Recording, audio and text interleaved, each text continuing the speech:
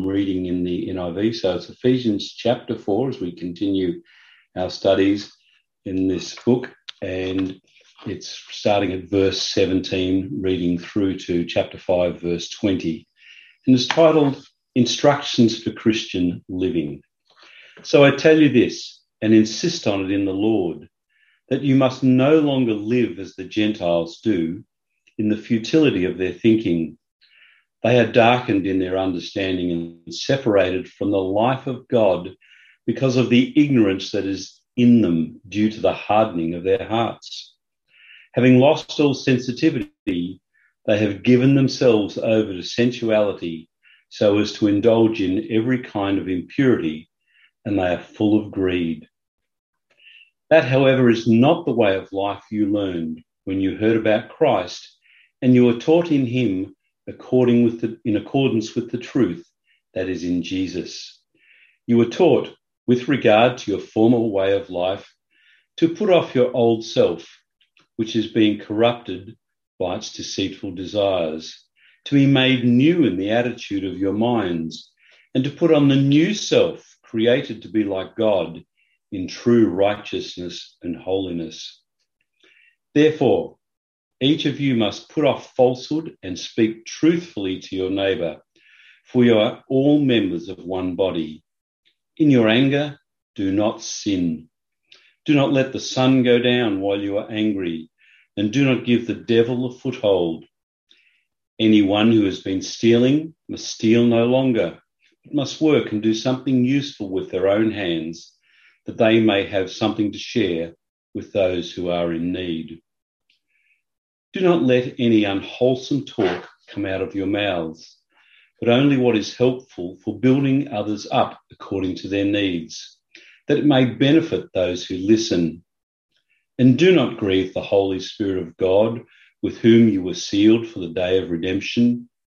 Get rid of all bitterness, rage and anger, brawling and slander, along with every form of malice. Be kind and compassionate to one another, forgiving each other, just as in Christ God forgave you. Follow God's example, therefore, as dearly loved children, and walk in the way of love, just as Christ loved us and gave himself up for us as a fragrant offering and sacrifice to God. But among you, there must not be even a hint of sexual immorality or of any kind of impurity or of greed, because these are improper for God's holy people. Nor should there be any obscenity, foolish talk or coarse joking, which are out of place, but rather thanksgiving. For of this you can be sure, no immoral, impure or greedy person, such a person is an idolater, has any inheritance in the kingdom of Christ and of God. Let no one deceive you with empty words, for because of such things God's wrath comes on those who are disobedient. Therefore, do not be partners with them. For you were once darkness, but now you are light in the Lord.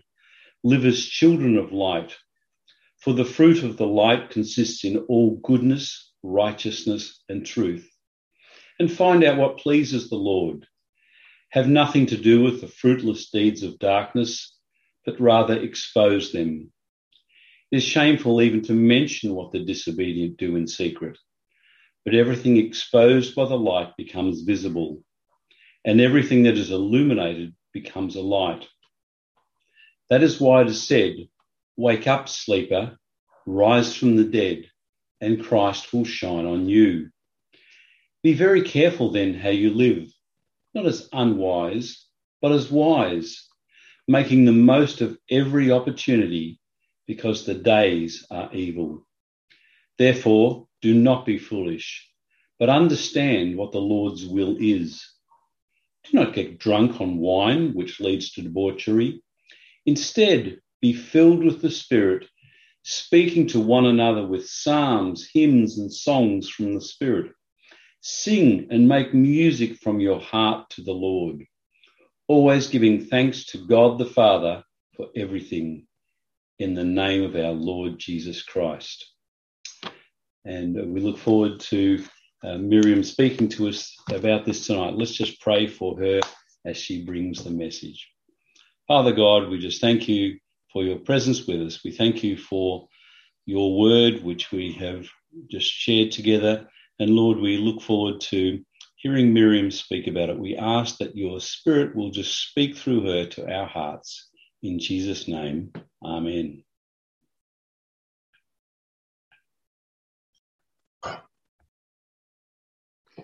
Thanks, David. And hi, everyone. My name's Miriam, if you didn't get that through the multiple references to my name throughout. And it's a real joy to be here and sharing with you this evening. And thanks, David, for sharing the Bible reading as well. That's quite a mouthful when Paul gets into his run-on sentences. So well done. Now, this is a massive passage. Even the length of the reading will tell you that. There's a lot of content packed into these 40-odd verses.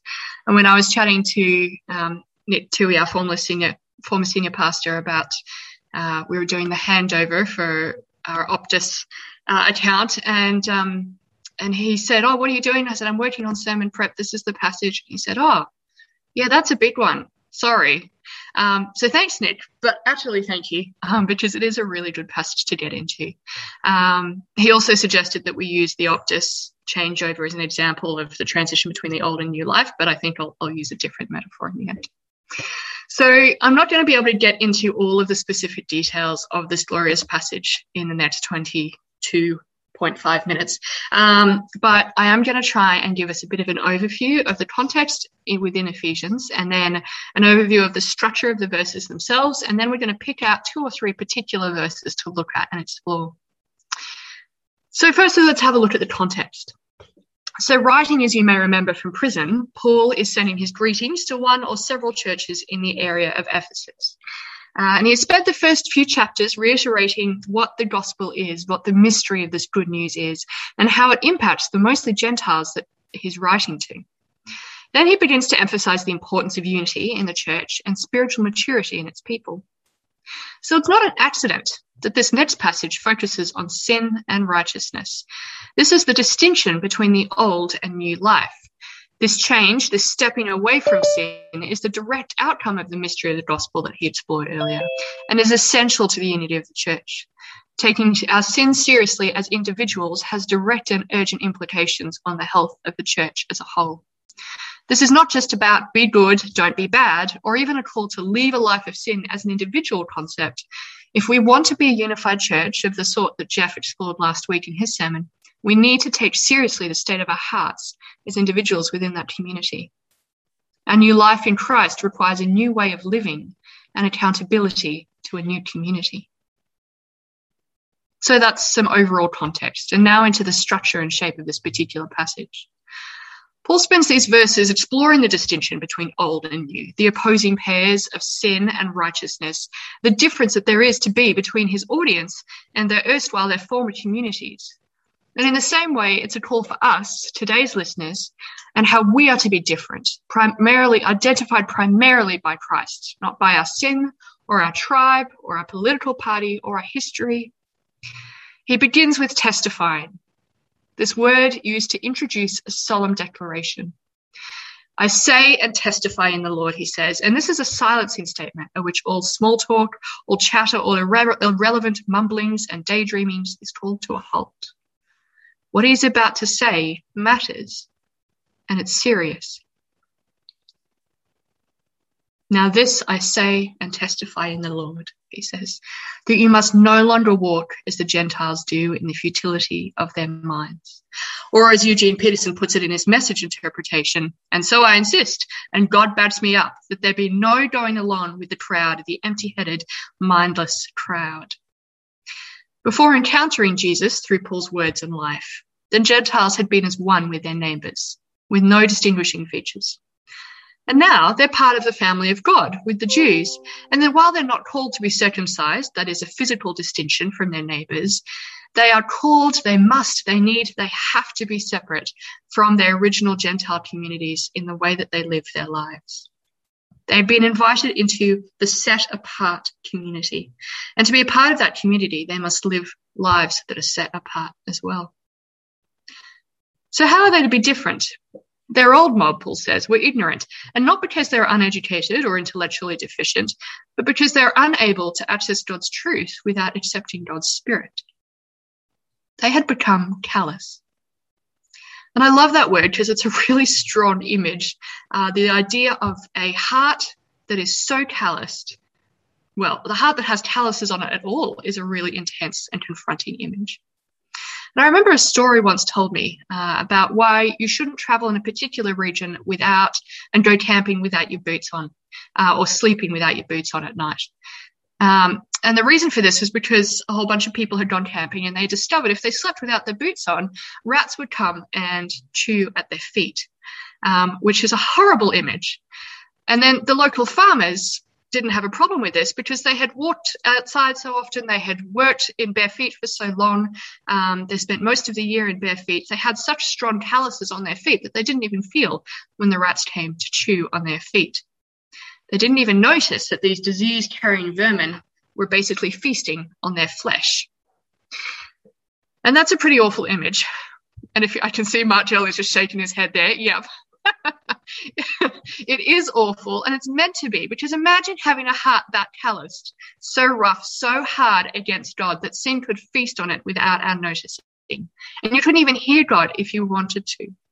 And that's how all of us are before Christ's Spirit enables us to hear him, if we accept that gift. And it's only through his Spirit that we can hear him, not through our own intelligence or abilities. And that hardness of heart is the same language that's used in Mark chapter 3, verse 5, where Jesus is grieved by the hardness of the Pharisees' hearts as they actively get in the way of his healing because it's happening on the Sabbath. They have such calloused hearts, they can't even see the Messiah right in front of them, and they actively block his healing work. So the Gentiles Paul is writing to used to have hearts so calloused that vermin, sin, could feast and thrive in them, and they would not notice. And in the same way, the original community were still that callous towards God and had given themselves up to sensuality, greedy to practice every kind of impurity. They're not just inert to sin, to sexual and other immorality, but they're eager to see how far they can take it, how far they can explore this world, because sinful desires are never satisfied. But, Paul says, this is not the way you learned in Jesus. Did you really learn in Jesus, says Paul? Then you can't be living this way. You can't try and see how close to the abyss you can get. If you've really met Jesus, then you know that you need to put off your old self, which belongs to the former manner of life and is corrupt through your deceitful desires. These desires that promise freedom but deceive us into short-lived highs and long-term emptiness and loneliness. So what does it mean to put off your old self?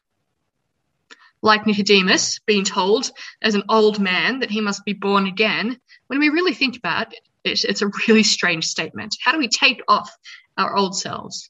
And it's hard to understand, and it would have been for the Ephesian Gentiles as well. Paul kind of expands on this a bit in Colossians 3, so I'm just going to read you a section from Colossians chapter 3. Since then, he says, you have been raised with Christ. Set your hearts on things above, where Christ is, seated at the right hand of God. Set your minds on things above, not on earthly things. For you died, and your life is now hidden with Christ in God. When Christ, who is your life, appears, then you will also appear with him in glory. Put to death, therefore, Paul continues, whatever belongs to your earthly nature, sexual immorality, impurity, lust, evil desires, and greed, which is idolatry. Because of these, the wrath of God is coming. You used to walk in these ways in the life you once lived, but now you must also rid yourselves of all such things as these: anger, rage, malice, slander, and filthy language from your lips. Do not lie to each other, since you have taken off your old self with its practices and have put on your new self, which is being renewed in knowledge in the image of its creator. Here there is no Gentile or Jew, circumcised or uncircumcised, barbarian, Scythian, slave or free, but Christ is all and is in all. Therefore, as God's chosen people, holy and dearly loved, clothe yourselves with compassion, kindness, humility, gentleness, and patience. Bear with each other and forgive one another if any of you has a grievance against someone. Forgive as the Lord forgave you. And over all these virtues put on love, which binds them all together in perfect unity. Let the peace of Christ rule in your hearts, since as members of one body you were called to peace, and be thankful. Let the message of Christ dwell among you as richly as you teach and admonish one another with all wisdom through psalms, hymns, and songs from the Spirit, singing to God with gratitude in your hearts. And whatever you do, whether in word or deed, do it all in the name of the Lord Jesus, giving thanks to God the Father through him. And we're hearing some parallels with Ephesians chapter 4. In multiple letters, Paul describes this putting off of our old selves and putting on of our new selves with new communities, new practices, new knowledge, and a new image of God. We put to death our old practices by intentionally neglecting to feed them with our time and our practice. And in this passage, Paul explores this contrast as sets of pairs of old ways and new ways, or sins and their opposing righteousness. But there are opposites that we wouldn't often expect. So firstly, in verses 18 to 19, as we explored earlier, we see a community given over to sensuality and greed, as opposed to a community in verse 20 that is reborn, made new, created to be like God in true righteousness and holiness. And that righteousness and holiness is expressed through putting off falsehood and instead speaking truth. There is the first of several references to anger, but we'll come back to that. But I do want to take a moment to focus on this next pairing. He talks about stealing, and he says that those who stole must stop stealing and start being productive, independent, and generous. This statement is not just about stopping sinning, it's about stepping into a completely opposing life, that of God-given work and generosity. A Bible lecturer of mine back in the day once shared with me how a student had come and confessed a deeply personal and broken sin that they were struggling to resist returning to consistently. And they described how hard they had battled to break the pattern of this sin and not succeeded. And my lecturer recalled how he had challenged the student to spend less time concentrating on the sin, on all the things he was not meant to do, but rather to be thinking on things that were of God, that filled his mind with beauty and built up the body of Christ. In the end, he would be so focused on the beauty of Christ and on the good works that he was called to do that he would have no time, no space in his head to be distracted into his sin. And I also remember a book on sexual immorality that describes how sin most often popped up when we are bored, lonely, hungry, tired. And I'm going to add angry in there as well. It's so simple. Let's do that again. Bored, lonely, hungry, tired, angry. So to stop sin is not just to give up something. It's to fill our lives with something better and to deal with the practical triggers that open us up to temptation. Do not steal. Instead, work and be generous. Paul goes on with his pairs, and we'll move through them quickly. Rejecting corrupting talk and instead speaking only that which will build others up, for we are members of one another.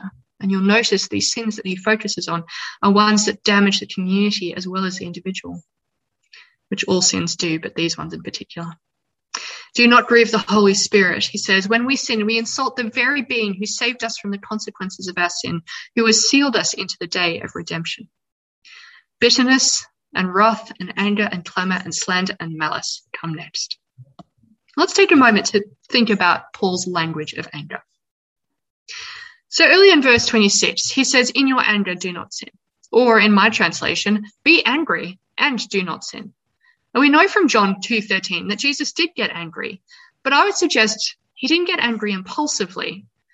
Even though he cleared a temple court with a whip and he overturned tables and he drove out market tenders and stall holders, this was not the first time that he had come into the temple. In fact, he would have been there dozens of times over the years preceding this, and he'd in fact been there just a few days before, and he chose intentionally to go back and react to sin at this time. So while God does rage against sin and injustice, there are so many sins that we mistake for righteous anger because we don't do it well. To hold on to anger, even overnight, as Paul describes, can give the devil a foothold. And that's a powerful and confronting image. And it's humbling for me. I know that I can really carry a grudge if I feel like my trust has been broken. And I can carry it in the name of justice or of righteousness, of challenging the oppressor. And all those things are important. But if my righteous anger carries any element of bitterness, wrath, unrighteous anger, clamour, slander, malice, then I've given the devil a foothold. I've planted the seeds of destruction. And I know my anger so often does. So how do we do anger well? Unfortunately, we don't have 3 hours or 3 years to explore it in detail here, but I think there are a few clues that we find in the following verses. So first, we are to be kind and tender-hearted, forgiving one another as God in Christ forgave us. If God, who has pursued Israel even when she acted the prostitute and fled into the arms of idolaters and destroyers, can forgive her so much, if he can forgive me so much, then I must be willing to forgive as he has. There is pretty much nothing, no, let me rephrase that. There is absolutely nothing I can take to God and say, well, even you wouldn't forgive this. While we are called to act in wisdom and therefore should not be foolish in allowing ourselves to be repeatedly sinned against, there is no sin so great that God cannot forgive it. And he gives us the grace to forgive that much too. It can take time and certainly practice, but he can take the weight of our hurt and enable us to forgive. And knowing how much we have been forgiven enables us to be kind and tender-hearted and forgiving of others. Next, in verses 3 to 4, we have another opposing pair. We have immorality versus thanksgiving.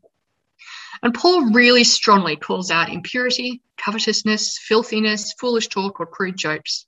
And that's a hard word for today's culture, when crude humour or sexual jokes make a big part of our language, of our media, of our popular narrative, and of our conversation. And I don't think God is calling us to dismiss the perhaps strangely ridiculous nature of sex. That is part of what makes sexual vulnerability so intimate. But any joke or funny story or language that dehumanizes a person and places sex outside of its place within marriage, that lusts or covets or idolizes after a person like they're a thing, or after a thing like it is a person, Paul condemns that. But it's the opposite that is also interesting. The opposite is thanksgiving. So why would the opposite of immorality and covetousness be thanksgiving? I wonder if it's because both of those sins seek to find satisfaction in something other than God, making them into idols. And both of them can be equally challenged by giving thanks for the way that God alone can satisfy, complete, fulfill, and heal us. And this ties back to our question about anger. How can we resist the urge to sin in anger? By always and only living out of our identity as beloved children of God and giving thanks for that. When we live in thanksgiving, we don't need to hold onto our anger as if it's the only thing that will protect us. And that's so often the reason why we hold on to anger, isn't it? Because we don't believe that someone else is advocating for us. When we know who we are in Christ through daily practicing thanksgiving for what he has done, then we can be angry at injustice and fight for God's justice. But we can also release the hurt of that experience to God, who sustains us, his beloved children. And finally, one more pairing that teaches us how to live in Christ from verses 8 to 14. Here, not only is Paul calling his audience to take no part in the unfruitful works of darkness, but he is also calling them to expose them. And this is the act of actively rejecting and confessing sin. But when anything is exposed by the light, Paul says, it becomes visible, for anything that becomes visible is light. Therefore it says, awake, O sleeper, and arise from the dead, and Christ will shine on you. The act of confessing our sins to those in our immediate and, where necessary, our broader community is an act of bringing light and allowing God to transform even hard and difficult and confronting and dark things into light. And it removes chaos and shame, and it brings healing. Here too, our personal sins are implicated in our corporate, our broader church. The healing of confession requires community. This applies to sins of anger and sins of every other kind: sexual immorality, malice, slander, falsehood, stealing, even grieving the Holy Spirit. We are accountable to our church, but our church too is accountable to us, helping us to heal through corporate and, where necessary, public confession and accountability. And it is, of course, just to touch on verse 18, that same desire for healing, forgetfulness, release from fear or anxiety that drives us towards drunkenness. And those are the very things that we find in the Spirit, which, unlike drunkenness, which leads to debauchery, gives us the gifts of wisdom and grace and self-control. And so we end with music, of all things. Be filled with the Spirit, says Paul, addressing one another in psalms and hymns and spiritual songs, singing and making melody to the Lord with your heart, giving thanks always and for everything to God the Father in the name of our Lord Jesus Christ. Why end there? Why is this the outcome of being filled with the Spirit? Well, I wonder if it's because if our greatest weapon against bitterness and malice, lust and covetousness, immorality and theft is thanksgiving, which is the root emotion of generosity, then individual and corporate worship and song is the mark of a thankful church. We may be weary, overwhelmed, sinful and repenting, but where we can recognize that God's grace is still sufficient, then we will always have thanksgiving. And we can live the life of a set-apart community. And how does this tie into Christians not being chameleons? How does this impact our current times? Well, let me leave you with this question. Now, in the midst of a pandemic and a lockdown, can we be thankful? Can we avoid sinning in our anger, resisting the urge to dehumanize or demonize those we disagree with in leadership or in our friends or family circles? Do we allow our current sense of very understandable overwhelm or apathy to so swallow us and identify us that we open ourselves up to temptation and sin? And this is a hard call that Paul is asking of his audience and that Jesus asked of us. But in the Spirit and only in the Spirit, we as individuals and in the body of Christ are empowered to do it. We're all inadequate, but God helps us all. Our church is not so different to that of Ephesus back in Paul's day. We're offered a new set-apart life, and if we want to live it, we must be different, set apart, holy, even and especially in a pandemic. And so in the spirit of Paul's words, let us sing together with psalms, hymns, and spiritual songs and songs of thanksgiving. I'll hand back over to Luke and Ange.